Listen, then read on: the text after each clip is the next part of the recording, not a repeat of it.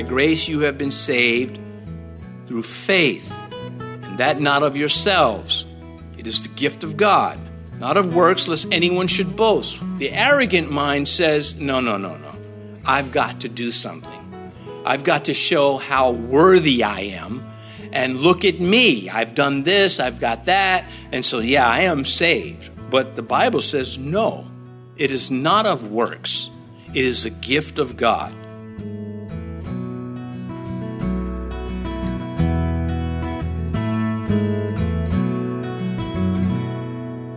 This is Cross Reference Radio with our pastor and teacher, Rick Gaston. Rick is the pastor of Calvary Chapel, Mechanicsville. Pastor Rick is currently teaching through the book of Acts. Please stay with us after today's message to hear more information about Cross Reference Radio, specifically how you can get a free copy of this teaching. But for now, here's Pastor Rick in the book of Acts, chapter 15, as he begins his message, The Beloved Paul. We are in the book of Acts, chapter 15, verses 6 through 21. Beginning in verse 6 of Acts chapter 15. Now the apostles and elders came together to consider this matter. And when there had been much dispute, Peter rose up and said to them, Men and brethren, you know that a good while ago God chose us, that by the mouth of the Gentiles should hear the word of the gospel and believe. So God, who knows the heart, acknowledged them by giving them the Holy Spirit just as he did to us, and made no distinction between us and them, purifying their hearts by faith. Now therefore, why do you test God by putting a yoke on the neck of the disciples which neither our fathers nor we were able to bear? But we believe that through the grace of the Lord Jesus Christ, we shall be saved in the same manner as they. Then all the multitude kept silent and listened to Barnabas and Paul, declaring how many miracles and wonders God had worked through them among the Gentiles. And after they had become silent, James answered, saying, Men and brethren, listen to me. Simon has declared how God at the first visited the Gentiles to take out of them a people for his name.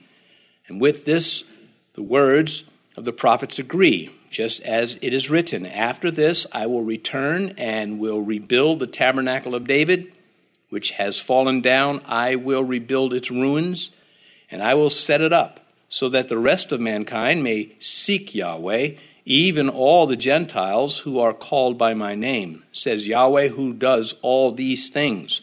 Known to God from eternity are all his works. Therefore, I judge that we should not trouble those from among the Gentiles who are turning to God, but that we write to them to abstain from things polluted by idols, from sexual immorality, from things strangled, and from blood. For Moses has had throughout many generations those who preach him in every city, being read in the synagogues every Sabbath.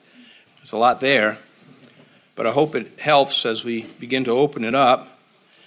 The title of this message is The Beloved Paul.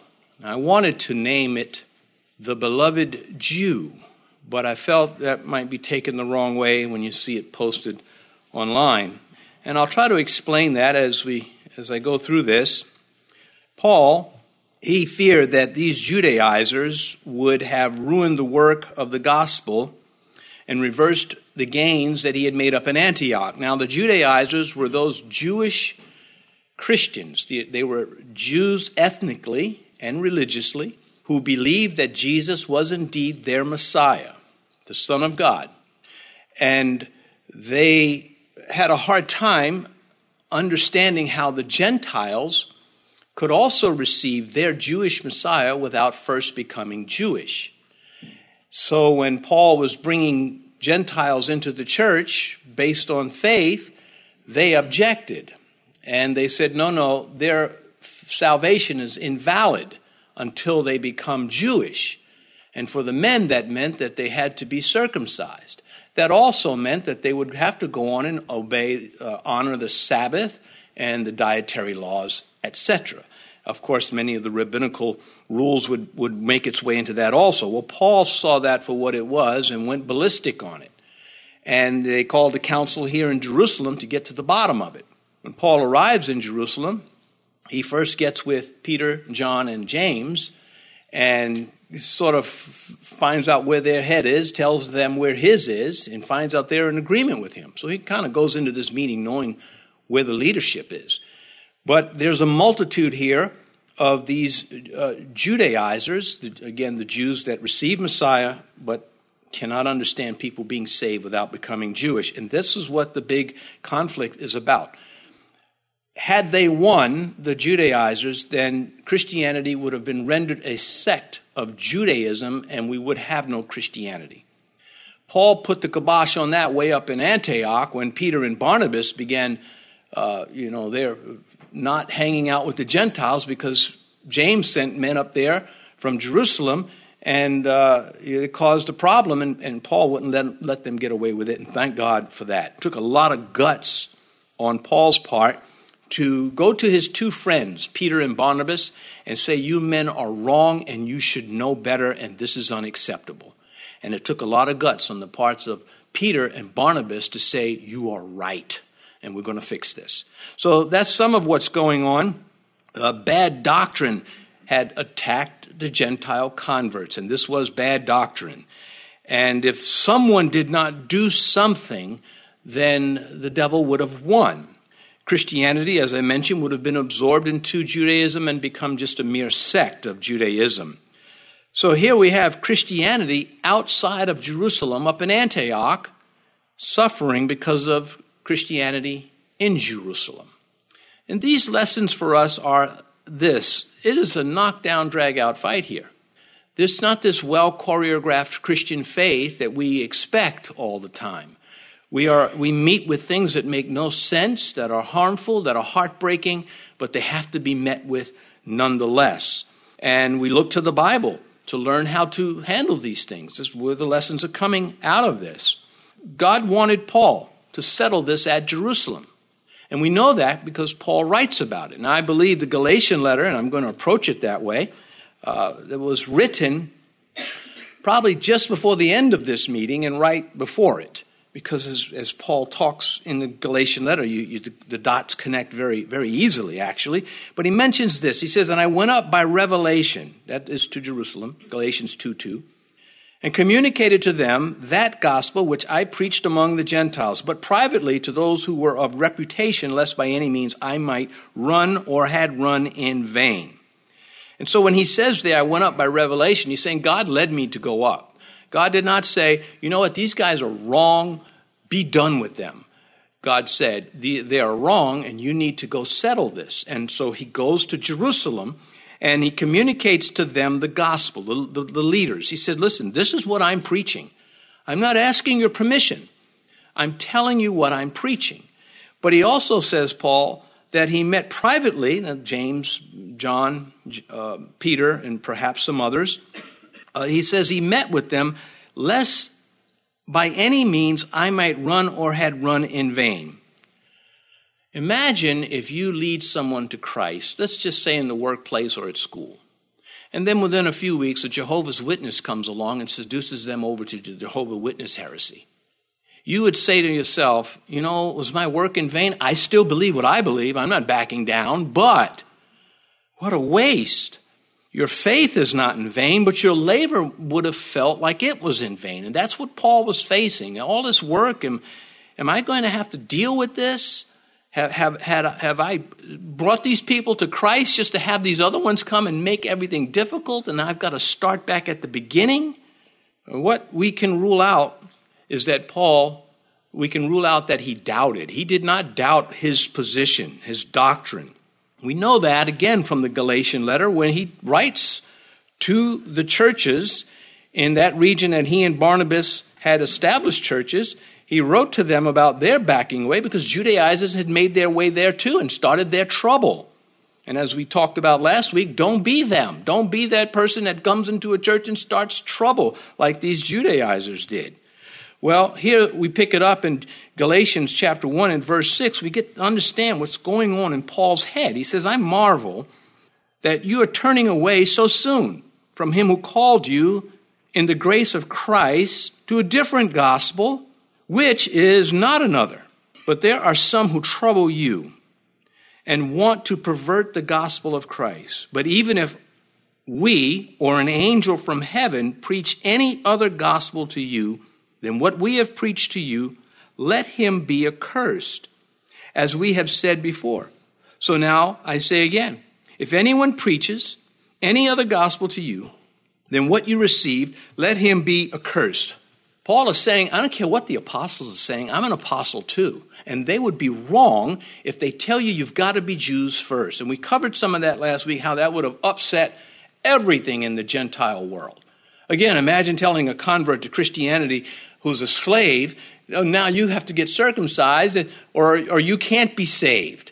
And then he says, well, if I get circumcised, my masters might kill me for being incapable of performing my duties or beat me. I can't do that. And Paul, through the Spirit, had the insight to know that the ritual was going away. And someone had to do something.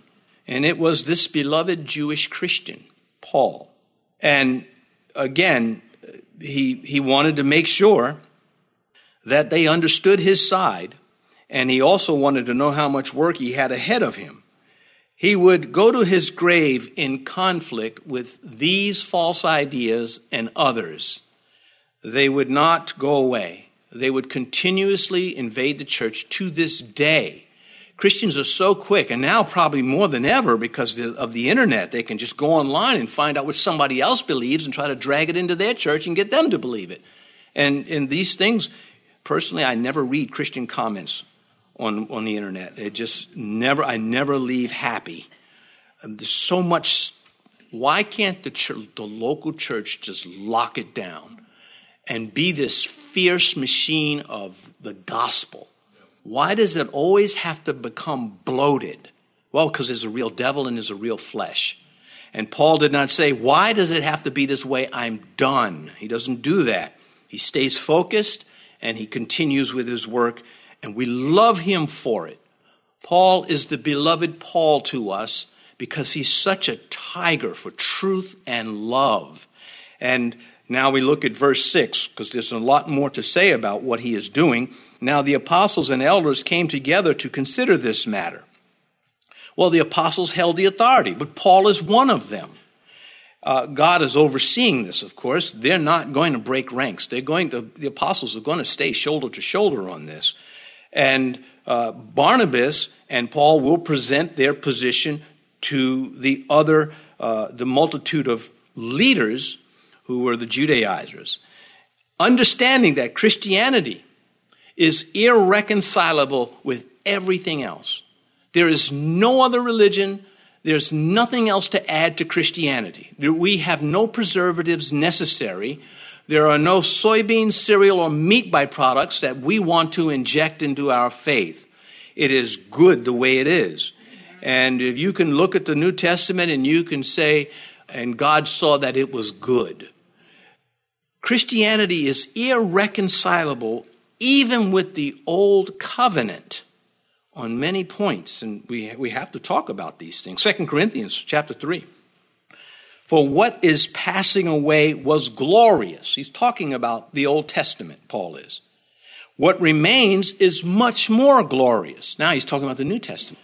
God called it. This is God's work of development in the Scripture. It doesn't mean that the Old Testament is less the Word of God. It just means that it is now subject to the New Testament Word of God, all of it being His.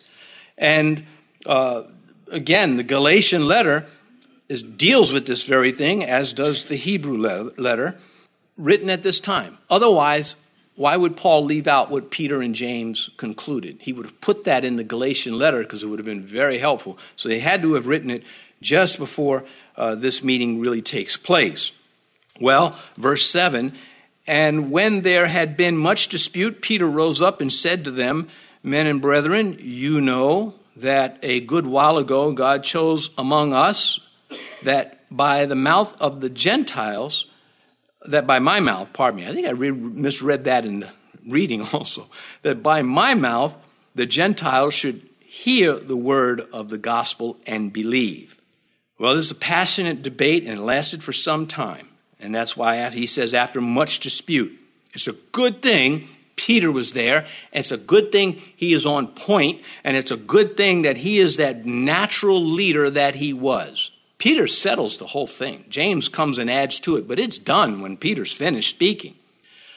Paul, again, had already dealt with Peter on this very matter.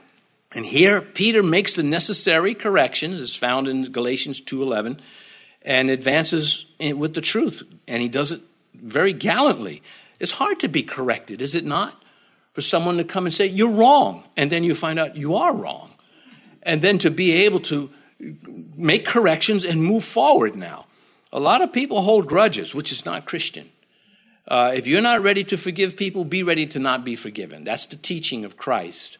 Blessed are the merciful, for they shall obtain mercy. If you do not forgive men for their sins, your Father in heaven, you're going to have to deal with him. Pretty serious stuff. So all of Christianity is serious stuff. There was a game that was out years ago called Trivial Christian Pursuit of something. And in a lighthearted way, I would disagree with that title. There's nothing trivial about Christianity. There's nothing trivial about the New Testament. A lighthearted way against the game. And if you have the game, I'm not saying go out and burn it. Give it to me and I'll do it for you. No. Anyway, every time we hear Peter speak in the book of Acts, we are very impressed. I wish that could be said about us and me. I wish I could say that, hey, every time I speak, it's impressive. It is not realistic, but it is nice to see that about Peter. He is referencing the conversion of Cornelius, the Gentile, and the Jewish witnesses were there to see that happen. So let's develop that. Verse 8, Peter still speaking, so God, who knows the heart, acknowledged them by giving them the Holy Spirit just as he did to us. He's talking about the Gentiles. God saw their faith, not their religion. God is not poised to condemn us. Satan is, the accuser of the brethren. Psalm 86:5, the psalmist writes, for you, Lord, are good and ready to forgive. That's what makes him good, one of the many things. And abundant in mercy to all those who call upon you. Well, out of the mouth of Christ himself, John 3:17, for God did not send his Son into the world to condemn the world, but that the world through him might believe, might be saved, he says. And the world is just that, the world. If it were anything else, he would have said so. It says God acknowledged these Gentiles by giving them the Holy Spirit. Well, that should have settled the whole thing. Cornelius was saved and filled with the Holy Spirit and his Gentile family without becoming Jewish. That's the point. They didn't have to climb up steps on their knees. They did not have to put offerings in the box to be saved. They just had to believe in Jesus Christ.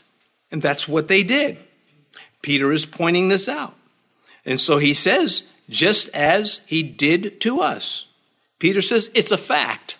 It's a fact that they became Christians without Judaism. By the law comes the knowledge of sin. The law does not give us the knowledge of salvation from sin. For that, we have to come to the cross. That's why the sins of the Old Testament are referred to being covered, not removed. And when John the Baptist said, behold, the Lamb of God who takes away the sin of the world, that is held in contrast to the rituals of the Jews that only covered the sins. So our Lord, he takes them completely away. Verse 9, and made no distinction between us and them, purifying their hearts by faith. So proving the superiority of the new covenant over the old covenant, we turn to the old covenant so that we learn that this is what God had in mind. Jeremiah 31:31.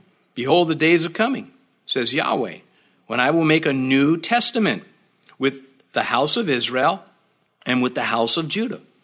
And so Paul, writing about this in Hebrews, says in Hebrews 7:27, by so much more Jesus has become surety of a better covenant, which is the New Testament, a better covenant, because it's God's plan. And Christians need to be clear on this. It's not little stuff. It's not sideline stuff. This is a big part of our doctrine. Do you understand what God was doing when he gave the Jews the Old Testament after the Gentiles were already believers? You say, who? Well, Enoch, Noah. I mean, technically, even though the Hebrew line was being established. Then we come to the New Testament and we find out God is right on schedule. And I need to get on that schedule and not the old one, purifying their hearts by faith. God took his covenant to another level. See, we like to say that when we see someone with an extraordinary skill, right? We say, well, he just took it to another level. Well, God has already done that with his word. When he took it from the Old Testament, that was announcing the coming of the New Testament. When we talk about the rites and rituals, speaking of Christ, that's God announcing that he's got something else coming. And it was perfected in Christ. Without diet, without Sabbath, without circumcision.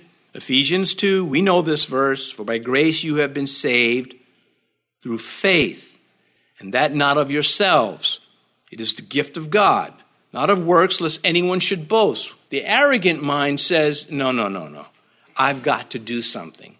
I've got to show how worthy I am. And look at me. I've done this, I've got that. And so, yeah, I am saved. But the Bible says, no, it is not of works. It is a gift of God. The only work that the Bible teaches that allows us to be employed in our salvation is the surrender of faith. John's Gospel, chapter 6, Jesus answered and said to them, this is the work of God, that you believe in him whom he sent. John chapter 8:39. They answered and said to him, Abraham is our father. And Jesus said to them, if you were Abraham's children, you would do the works of Abraham. Well, what is Abraham known for? Faith. Faith, he's the one of unwavering faith. You get to Romans 4, Paul just brings that faith. Abraham did not waver in his faith. Faith, it is a big deal. And if someone tells you, well, we're too depraved to have to even respond to the gospel, say, show me that in the Bible, because it's not there. I would not be told to come and reason if I could not reason. If I were already elected to be saved, I wouldn't have to reason. If I was not elected, it wouldn't matter if I reasoned. And so you say, well, now you're going at Calvinism. Yep, I am. I don't apologize for that. They go at me. Just that they're wrong, I'm right. And we all know it. And we love me for it. Unfortunately, it ain't that way. Unfortunately, passions run deep and are problematic. And so I think it is the role of the pastor to make his position in Scripture very clear to people so no one has to guess. Verse 10, now therefore, why do you test God by putting a yoke on the neck of the disciples which neither our fathers nor we are able to bear? Well, primarily the rabbinical laws overruled the Mosaic laws. The rabbis wrote so many rules to go with the rules that the people were just overwhelmed.